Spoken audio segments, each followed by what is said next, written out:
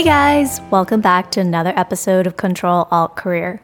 I'm your host, Jennifer Ong, and in this podcast, I interview people who have taken a leap of faith and pursued an alternative career path in Asia. Today, I'm super excited to have Fengru Lin join us. Fengru is the co-founder of Turtle Tree, a cell-based milk company here in Singapore. The first product she's working on is actually selling cell-based human breast milk, not just to infants, but also to adult humans. So how did she get started with all of this? It actually all started with her love for cheese that really led her to look for good quality milk here in Asia. When she wasn't able to find it, she decided, why not make it myself? But how did she end up on cell-based milk, you might ask? It was actually through a chance encounter. She was attending a talk about cell-based foods where she met her co-founder, Max. And together, they started Turtle Tree. What I find most fascinating about all of this is actually Fengru did not come from a science background. She didn't study science in school, and she actually spent most of her career in sales roles in tech, first at Salesforce and then at Google. So how does she go from that to starting her own cell-based milk company? I'll hand over to Fengru now to tell her story. I know that you were born and raised in Singapore and you went to school in Singapore. I wanted to ask, when you were graduating from university, what were your thoughts on your career? I would say I just needed to get a job. As with every new graduate, you wanted to find a job that allows you to travel, that allows you enough freedom.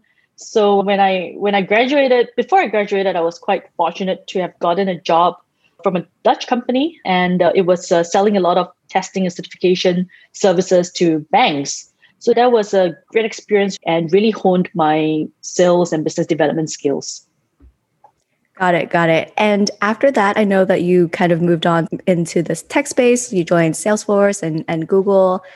Kind of walk us through that decision. What made you decide to move into the tech space? That was probably back in 2013, 2014. Tech was just booming. And Salesforce obviously has a really good branding. When I heard of an opening, I was really excited to be able to get the opportunity to join such a great company. I started as a business development rep. And the skills that I learned from day one, I still use it today. Skills like learning how to reach out to people on LinkedIn, skills like how to engage executives, what they would be looking out for when you pitch to them.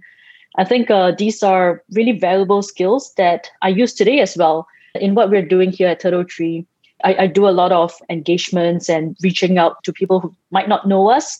And the skills that I've picked up has opened so many doors for us.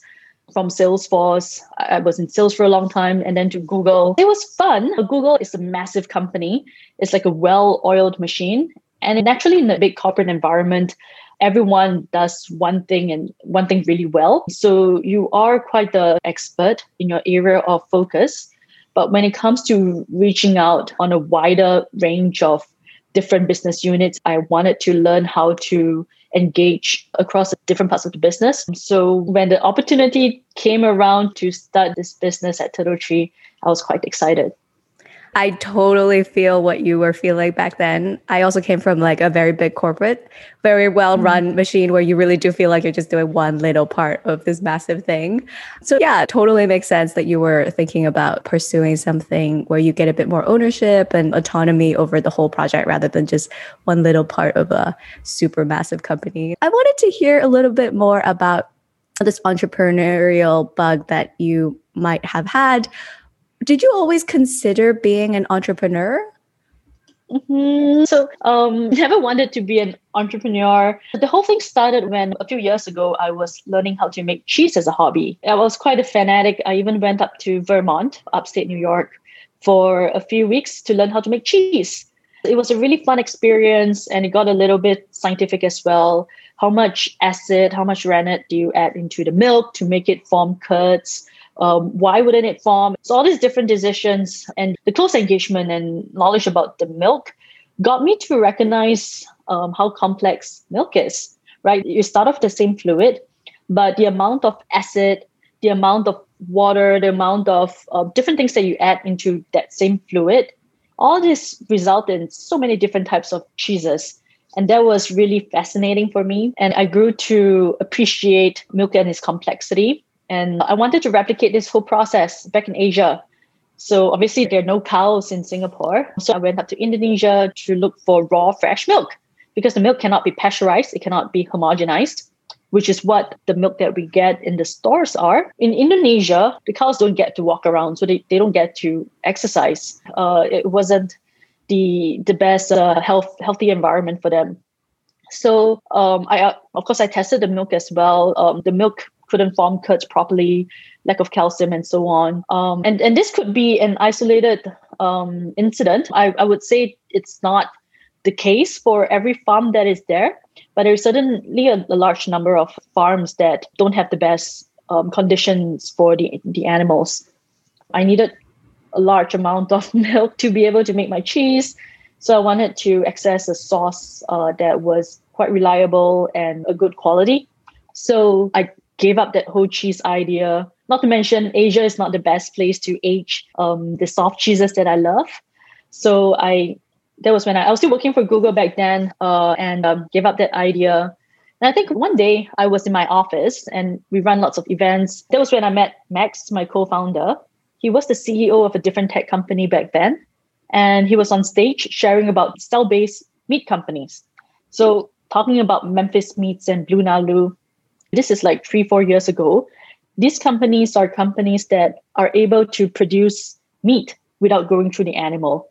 This is not plant-based meat. It's actually growing a small sample of cells to a large enough number, and then pressing these cells to a patty and eating it as a burger.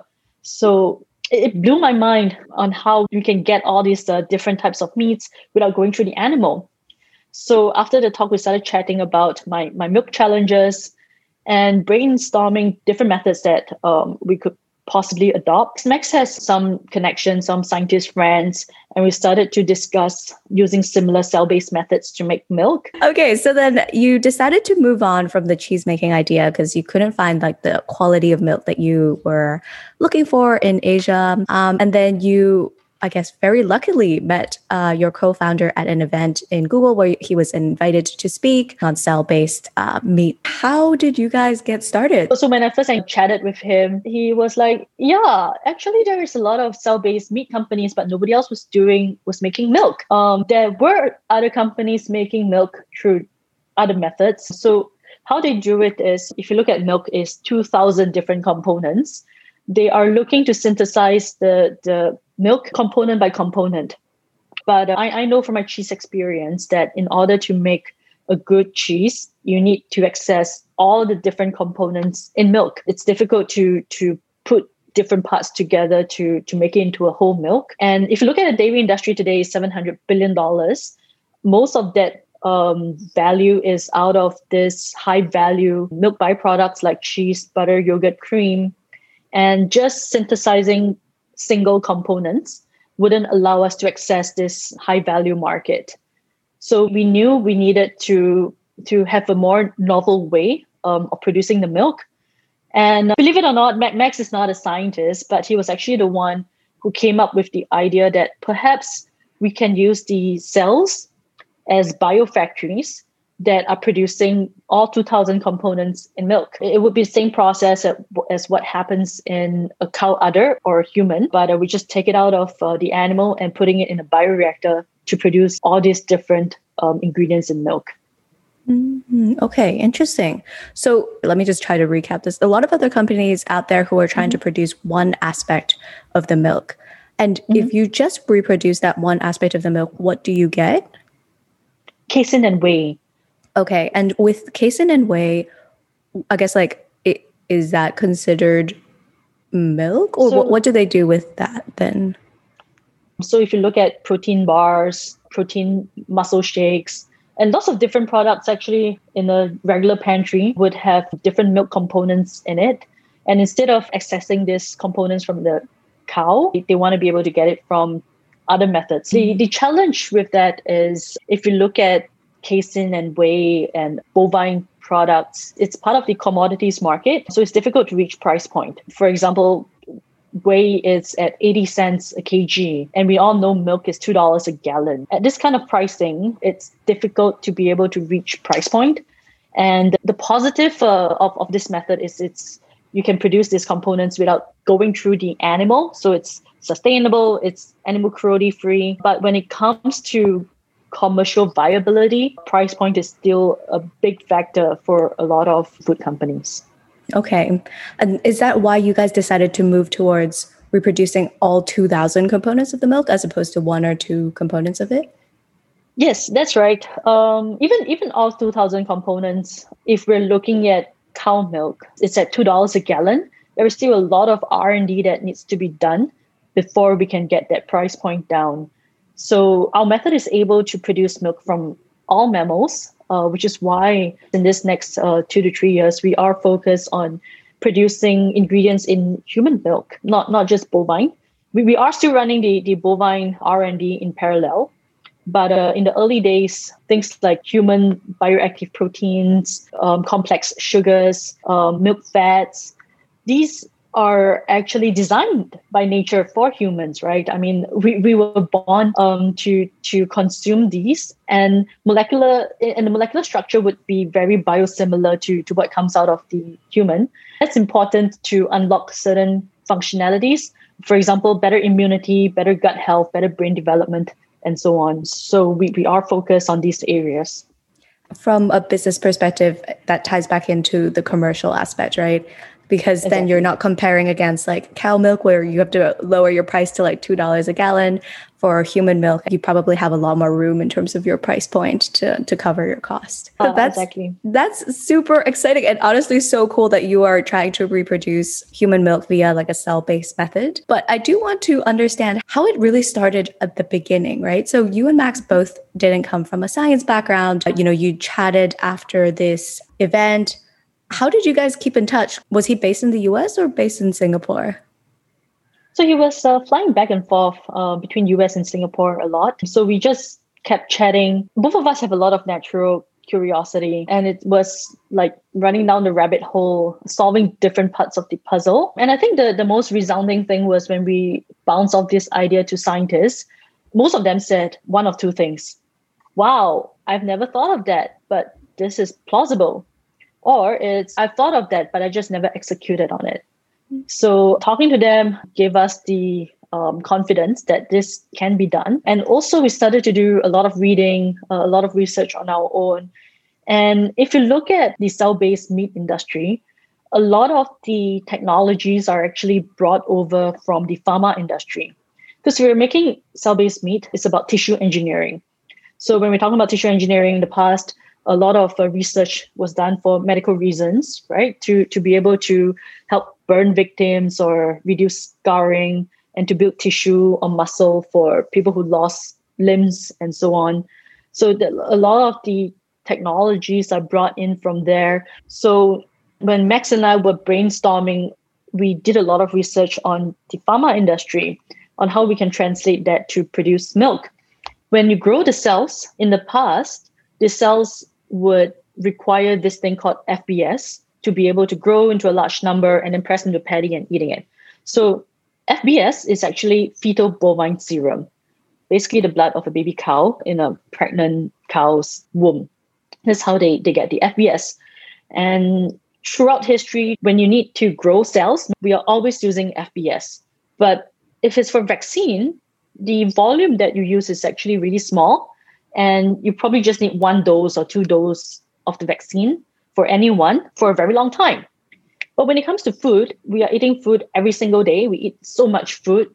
So if we were to grow the cells using fetal bovine serum, we would need to access a lot of fetal bovine serum. So the whole cell-based meat industry needs to think of a whole novel new method to replace the fetal bovine serum. So why is fetal bovine serum so difficult to replicate? It's because it's blood. I mean, even today, we need to donate blood for blood transfusions. Why can't we synthesize blood? Well, it's because it's so complex. Blood is one of the most complex fluids out there. And the scientists have been able to identify a large number of the different components in FBS, but not all of them. So what the cell-based meat companies are trying to do is find out the top 18 to 25 components inside the fetal bovine serum and synthesizing each of them. And that is what TurtleTree has been doing since day one as well. And the 18 to 25 different components, these are things called growth factors. So recently we launched TurtleTree Scientific that is able to produce a lot of these growth factors at a very low cost. When we look at how all these different biologics is being produced, we recognize that actually the mammary cell, the breast cells, it's also another system on its own. It's like a little biofactory that can produce the complex fluid that is milk. And that was the method that we decided to adopt. So this is super interesting. What you guys were trying to do, is it to reproduce the breast cells so that then once you've created that system of breast cells, then it could produce milk off of that? Is that yes, you the got concept? It. Okay. Yes. So let me walk you through the process. There are actually live cells in freshly expressed milk. It could be cow milk or human milk.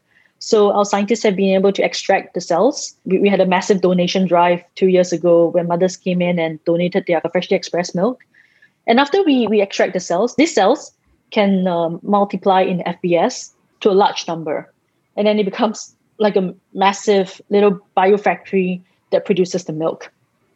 So we get cells from the freshly expressed milk, and then we don't take the breast milk anymore. So from this mammary cells, these breast cells, we use the FBS replacement to grow them to a large number. And then the cells will be put in a lactation media, which is different hormones, different minerals, vitamins, that the cells would then consume and then convert into milk. Mm. So the cells actually convert the lactation media into milk. And this process is identical to what happens inside a human breast. I see. Okay.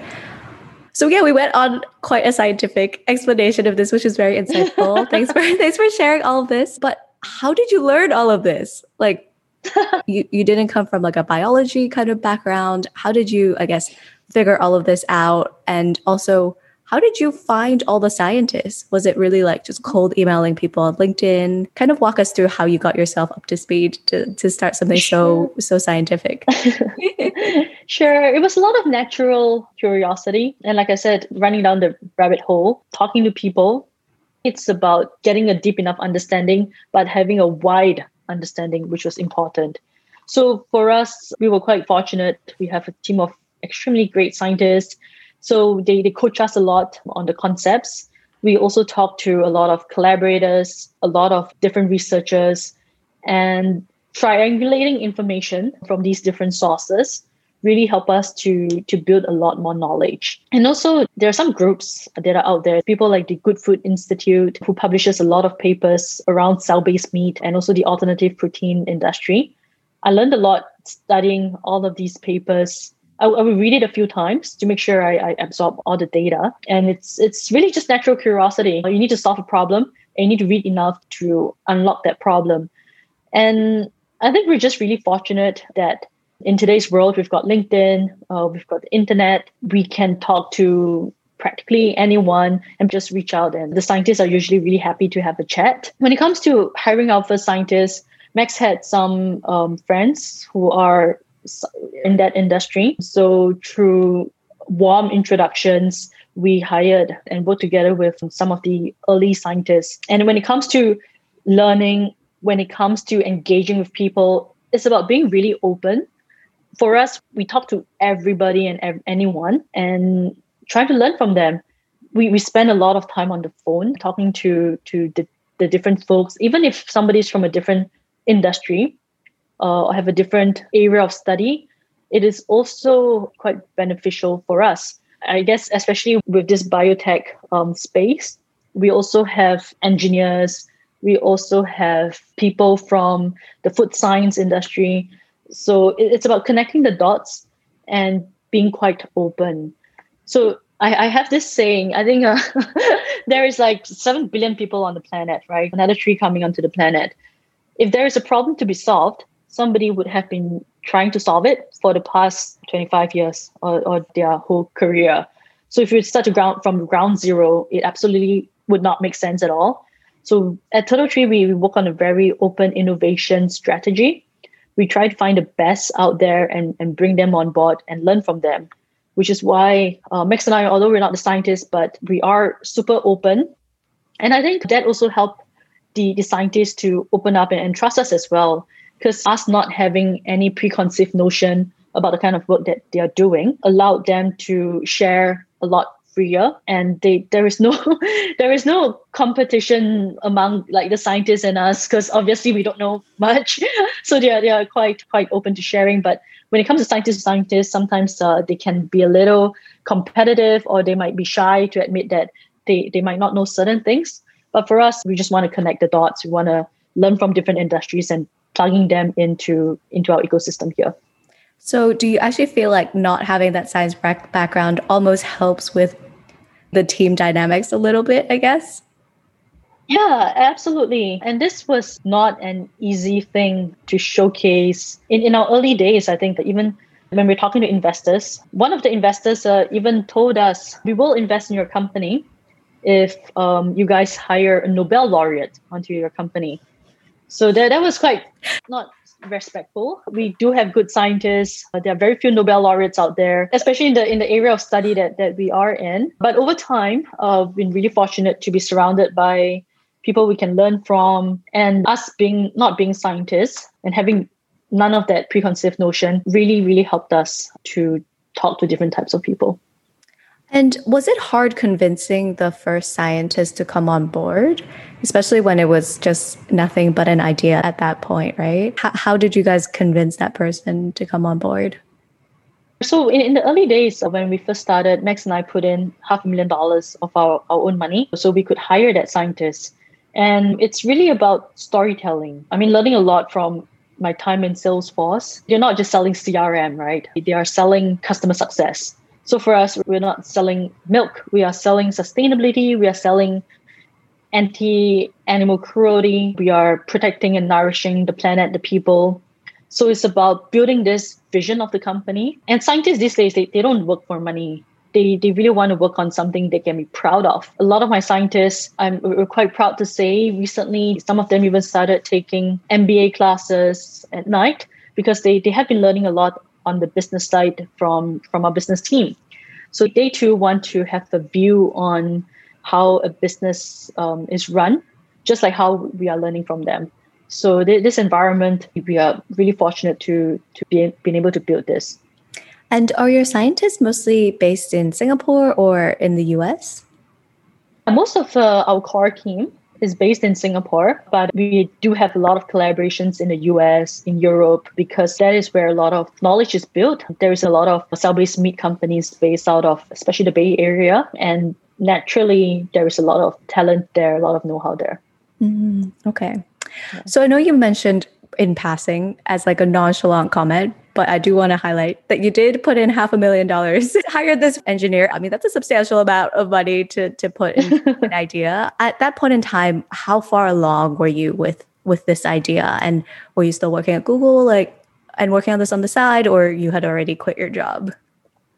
So I'm not the one doing the lab work. It was mostly my scientists doing it. I was still working for Google then. It was only when we were quite confident that we have a path to execution, that's when I quit my job. So I think in the early days, it was a lot of R&D, a lot of thinking, and that was mostly done by the scientists. For us, we have a joke within the company. Max and I are like the mouse that goes out to catch the rat. So we'll bring the rat to our scientists and ask them if this is what they want. Hey, it's still a very important job. crucial to have. Do not downplay. Do not downplay it. Okay, so you had hired a scientist. I guess like just one single person who was working on this at the beginning, or you very quickly hired a team? We had five. So 2 molecular biologists, 3 are cell biologists. So the cell biologists are the ones who work on the cells, do the cell engineering, getting the cells to lactate. The molecular biology team is the team who is building the FBS replacement. We knew from day one that was extremely important. So we made sure that we had 2 of these teams plugged in.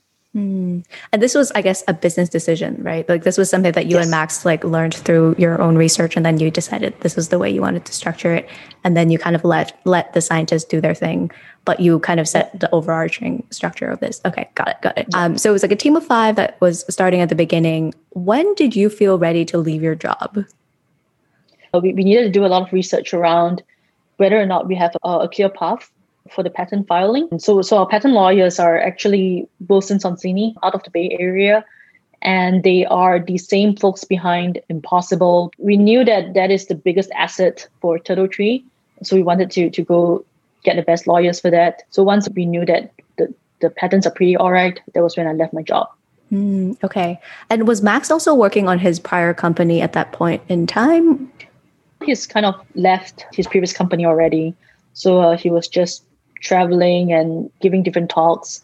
So he was quite ready to make the switch as well. Okay, so timing worked out really well. Yeah. Cool. And perfect. So you guys filed this patent, and I know that you guys also applied to some competitions, right, in Singapore? Maybe tell us a bit more about that as well. Sure. So last year it was COVID year, so we were quite fortunate that the competitions went on, even though it was all on Zoom. So the first major competition that we won was the Temasek Livability Challenge. That is run by the Temasek Foundation, and they have been so supportive since then.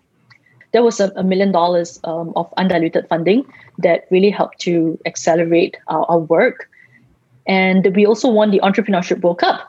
That was completely unexpected. We just didn't think that we would win because it was a global competition out of 175,000 startups. Wow. But congratulations, though. That is a huge feat to be able to beat out 175,000 other people in this competition.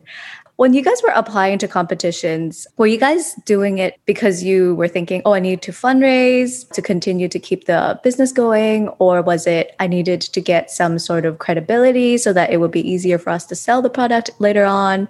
What was the drive towards like entering into these competitions? It was all of that. And really, if you look at the evolution of a startup, these competitions usually have a lifespan. And you can't do it if you're too mature in the startup, and you can't do it if it's too early in the startup. So last year was the sweet spot for us, and we knew that we needed to build credibility. The funds were really nice, and the support from these two organizations have been incredible.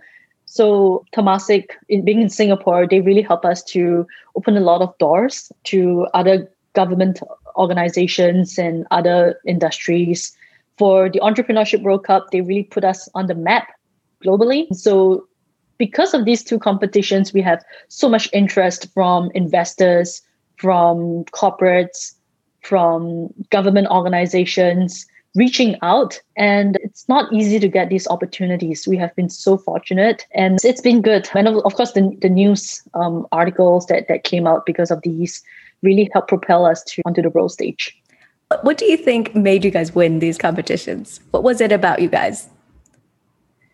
I think it was the storytelling. So our team put together the storytelling after a lot of refinement, talking to mentors. And the gist of it is to not talk too much. It's a 3-minute pitch, right? And to condense everything into 3 minutes is the hardest thing.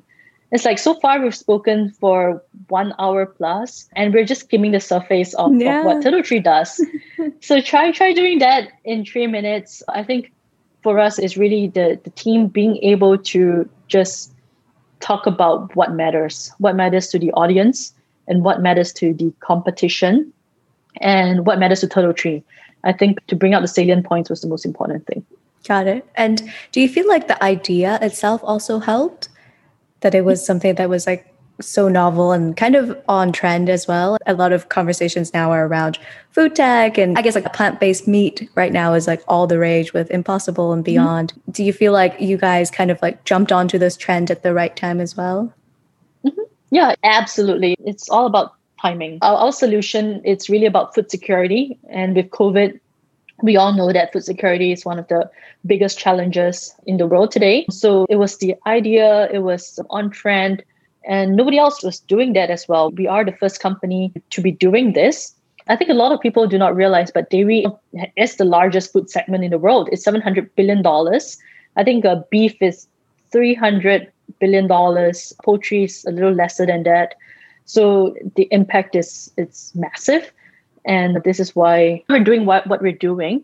And I'm glad we could bring that story across. Okay, so in your first year, you were very much focused on like getting the patent going. In that first year, did you need to fundraise, or it was really mostly out of you and Max's own pocket at that point in time? Yeah, so after we filed our patents, we got more comfortable with the project. That was when we went out to fundraise. So I think we were so fortunate. We even have Prince Khalid, who's one of our first investors, together with Lever VC. For Lever VC, they reached out because they heard about us. For Prince Khalid, we were connected to him through one of our advisors from the Bay Area. He's very active in investment in the cell egg industry. So he's also invested in Memphis Meats and Blue Nalu. So we were really excited to share the same investors as these giants. And he's a vegan, so he's a great ambassador in this space. That's awesome. And so fundraising, it sounds like it wasn't too terrible for you guys to go out to fundraise. No, I wouldn't say that. It was still hard. It's still a lot of work. We talked to so many people. So I think I did a count recently. So far, we have spoken to 230 investors. We speak to an individual angel the same way as we speak to a large investor, because it's about building the network and it's about building the community.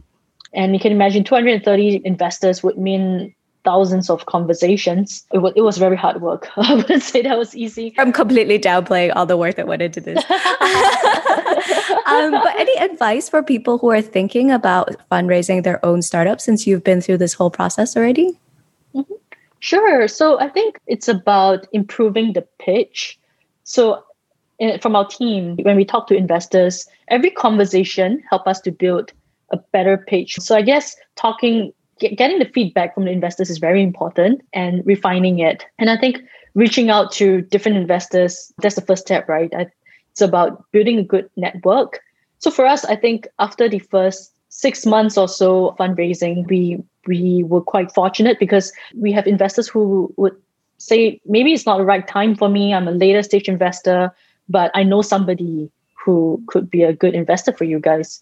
So this allowed us to be connected with the extended network, and we don't have to do as much outreach on our own after that, because we got introduced to a lot of good investors following that. That's always helpful when you get like a warm introduction instead of just cold emailing someone, knocking on their door, trying to get them to give you money. Exactly. Exactly. Okay, so kind of moving back towards your business, how's the product coming along? Do you guys have a product now? Kind of talk us through, what the product is for you guys right now. Mm-hmm. Sure. So as I mentioned, because of price point and because of the feedback from the big dairy companies, they said, well, making cow milk is great, but if you can make human milk, it's even better, because human milk has a lot of functional benefits that are not just good for babies, but also good for adults. So human lactoferrin, for example, is known to be good for iron binding. So it helps with your immunity. It has antimicrobial effects. It's better for your gut. And the same with complex sugars found in human milk. So in our early days, we will be producing certain milk blends. So these are blends of human milk ingredients that are better for you, better for your gut, better for immunity. And these include certain bioactive proteins, complex sugars, and fats. And we call this the Turtle Tree 1 blend. And the Turtle Tree 1 blend can be added into, say, a Danone cup of yogurt, or an ice cream from Nestle and so on, to give it additional benefits. So it's not just good for babies, but also good for adults. And in the infant nutrition space, it's also about closing the gap between infant nutrition and human milk. Because infant nutrition today is made up of bovine powder, vegetable extracts, and lots of different things that make it more human-like. For us, we're just replacing ingredient by ingredient. Instead of using bovine powder, casein or whey, we use human casein or whey or lactoferrin. And this helps to close the gap to make it better for the baby's digestion and so on. So in the first 2 years or so, it would be these blends that are naturally found in human milk.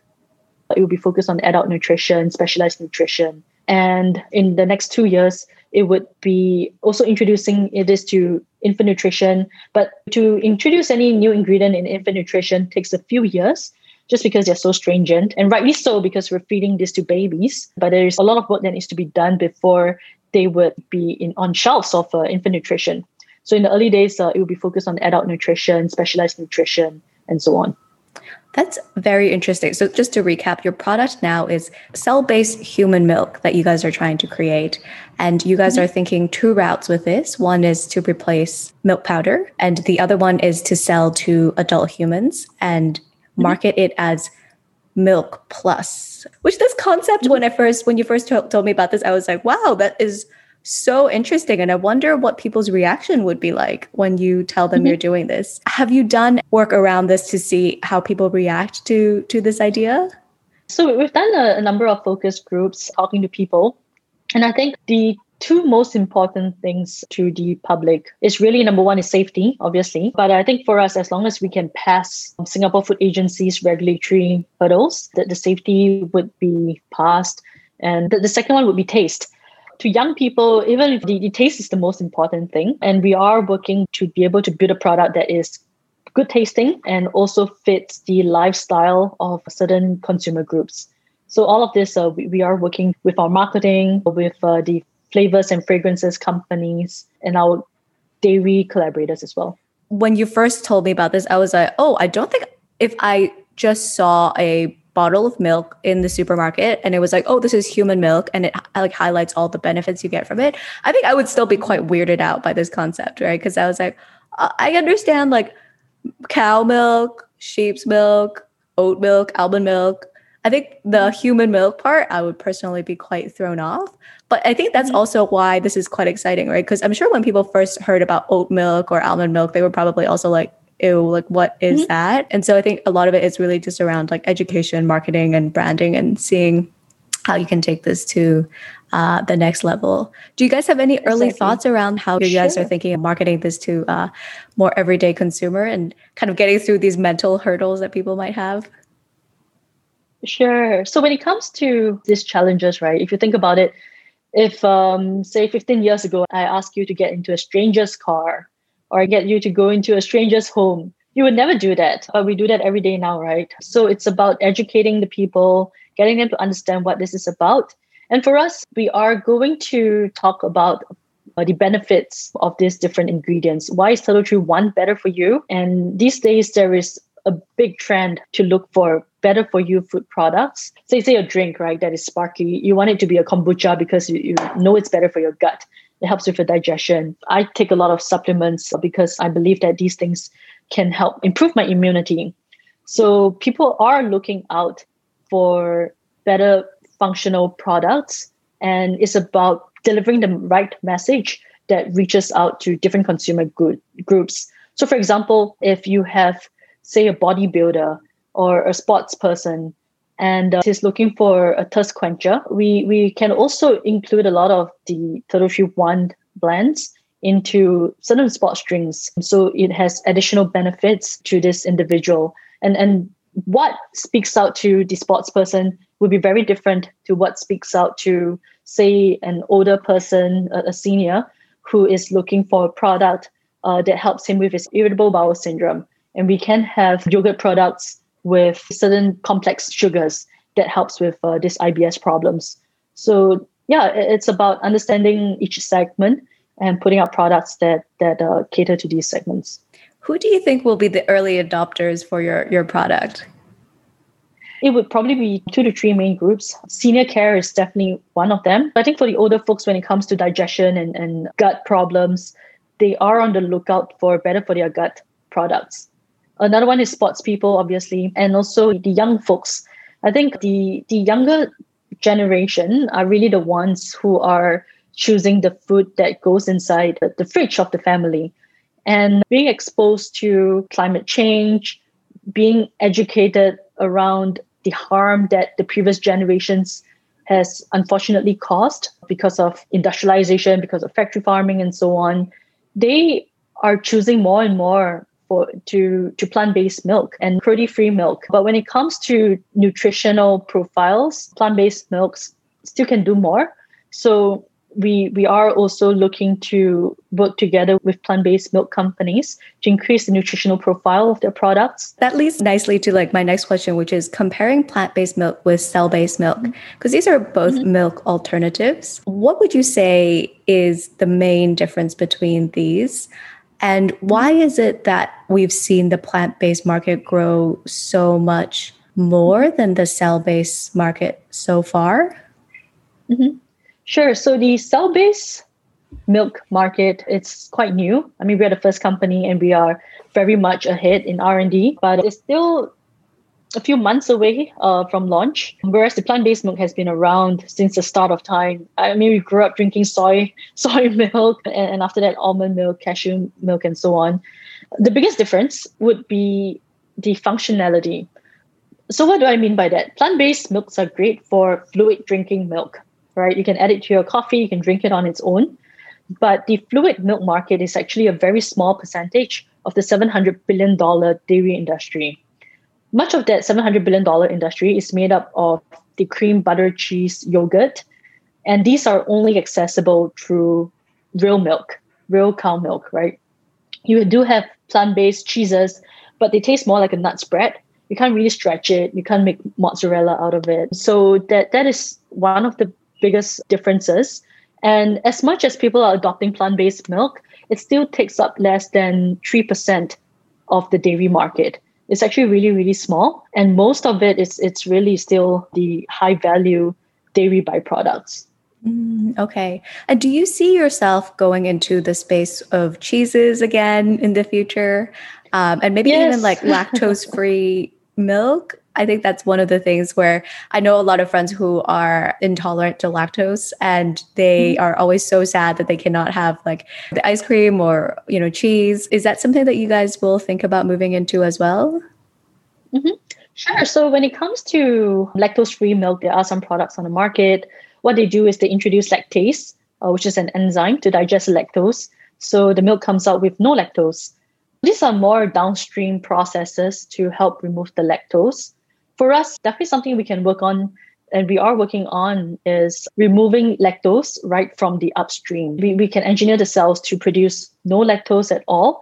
So there is less downstream processing required. So yeah, definitely something that we're working on. I know we're kind of running into time. So just moving on to some more personal questions for you. I guess for you growing up in Asia, did you ever have to struggle between following like a very traditional corporate career versus going out to start your own business? Was that a difficult decision for you to kind of leave like a very stable, working at Google is kind of everyone's dream. Was it a difficult decision to move from that towards starting your own company? Well, my mom was really stressed out at first, but she just made sure to check with me that I could pay my bills. I'm not going to sleep on the streets. And after that, she's fine. And I guess being from the tech world, for me, the industry is still there. And it's something that I can always go back to. But for this opportunity, the timing was so good. It was an opportunity I could not say no to. It was more the door after door that opened that gave me the confidence. And when it came to that point, it was no looking back already, and there was no way that I could not leave the job. So I would not have forgiven myself if I left that opportunity on the table. And how did you think through that financial decision for yourself, like leaving a job to go start your own company, which you're not getting paid for? Because one of the hardest things that's keeping people from leaving their corporate job is just the lack of financial security. I guess it's really 6 months liquidity, right? For my expenses, for everything that I have. I got to make sure that I have 6 months in the bank. If I'm down to 6 months, I need to find a job. So that was my rule of thumb, my Singaporean prudent way of thinking that came in. And I guess being in Singapore, I'm quite fortunate. I've always got my family to fall back on. I know I sound like a spoiled person, but that was just that safety net that I have. And my parents, they are quite independent. My sister is independent. So I got this opportunity to work on this, stepping out to do this. So was it like, if I do end up blowing through my savings, the last straw is, okay, if I've still got 6 months left, then like I'm going back to my job. That's exactly quite a good way of thinking about it, because then it's like setting deadlines and kind of milestones that are non-emotional for you to make a decision on. And I guess it's kind of crazy, like how much you've accomplished in the past 2 years. For someone who's, where you were at Google back then, thinking about starting their own business, what advice would you give them? And what did you wish you knew at that point 2 years ago? So the first is talk to as many people as possible, bounce off ideas. So when I first started, it's about talking to people from the dairy industry, investors, people from the cell-based meat industry, people from the sustainability industry, people who are vegans. So talking to all these people really helped. And this is such a new industry. Everyone is really warm and willing to chat with you. What was your excuse to talk to them? Like, how did you phrase it? If somebody is running a VC mission fund in say the US, I would say, hey, congratulations on your latest raise for blah, blah, blah. I'd love to get connected with you.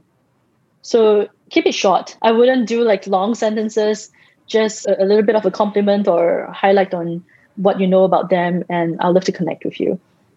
And once they connect, I'll say, hey, great job on doing this and that. My name is Feng Ru, and I would love to have a chat with you about some ideas. Would you be open next week to a quick chat? So I think all of this phrasing and all of this sentencing is, again, through my Salesforce days, Google days, and also working it out with Max. He's American and he's really casual. And in the early days, I used to write like Jane Austen because I'm Singaporean and everything is so structured and formal. But I learned through time the best way to talk to people and reach out to people. So I do spend myself a few hours every Saturday talking to new founders or people who want to join the industry or people who want to bounce off ideas. So you guys can reach out to me as well. I'm happy to have a chat anytime. Yeah, just reach out to as many people as possible. And would you say that that's actually one of your key strengths, the ability to talk to anyone and sell things to anyone? I think for sure, life's a big sale, right? Selling to your co-founder that milk is important, and my co-founder selling to me that we should work on this idea, you should quit your job, and us selling to our team, our team selling to us. It's all about convincing people to get on your vision and get onto your team. And it is quite much like the Sapiens book, right? We are able to get to where we are because of our organization, because we're able to collectively advance our kind. So if you try to solve the problem on your own, it really doesn't make sense. It is because humans are able to connect and communicate so well that we have been able to push the frontiers of technology, of arts, and so on. So would you say for people who are aspiring entrepreneurs, work on your sales and connecting skills? Yeah, communicate with people and talk to people and just be open and learn as much as we can. Cool. And any last words you want to share with our audience today before we close off? Maybe, anything that you wish you had known before you embarked on this journey, or just any last piece of advice you want to share with them? I wish I had known that it's okay to not have a science background, because early days we were kind of like, oh, why was this investor telling us that we should find a Nobel laureate? Do we really need to find a Nobel laureate? It was only after time that we recognized the strengths of being a generalist and being able to connect the dots. It's really about activating the people around you and people further out as well, your network, the community, to a common vision. It's about being empathetic and connecting with people. Cool. Well, it was really great talking to you today, Feng Ru, and I am honestly so excited to see where Turtle Tree goes. It was so interesting learning about your journey and to hear, especially I think your last point about being a generalist, because I myself am a generalist. I think that's so comforting to hear. And to know that, a generalist can actually start such a scientific company and be so successful. So yeah, I just wanted to say amazing that you've been able to do such great things. And thanks so much for sharing your story today. Thank you. Thanks for having me. And there you have it, my conversation with Feng Ru. Here's a couple key takeaways that I got from this conversation. I believe Feng Ru was able to build a company steeped in science despite not having a science background because of a few things. One, her natural curiosity. She was just so fascinated by this space that she would spend hours and hours getting up to speed, reading scientific journals, talking to scientists, learning everything she could about the space. Two, she had no fear of cold emailing and asking dumb questions to people she didn't know. And three would be her sales skills that she honed after years in the corporate world. From going up to Max after his talk to find out more, to selling scientists on the vision to join the company, and getting investors on board, sales skills are critical in the early days of a startup. 4. Her execution. She didn't just talk to Max about the cell-based milk idea. She actually followed up with him, did the research, and ultimately acted on it. It wasn't just an idea floating around in her head. She actually took action and took it to the next step. 5. Her optimism and idealism. When trying to do something disruptive, a healthy level of optimism is definitely necessary. And lastly, the benefits of being a generalist. I really liked what Feng Ru said, that her not coming from a science background actually helps to bring a new perspective to the scientists and engage them in a different type of conversation. And oftentimes, this leads to new ideas and helps to connect the dots. So for those of you who are generalists struggling to see your value, a book she highly recommends reading is Range by David Epstein. All right, that's all for this week. Thanks for tuning in to another episode of Control Alt Career.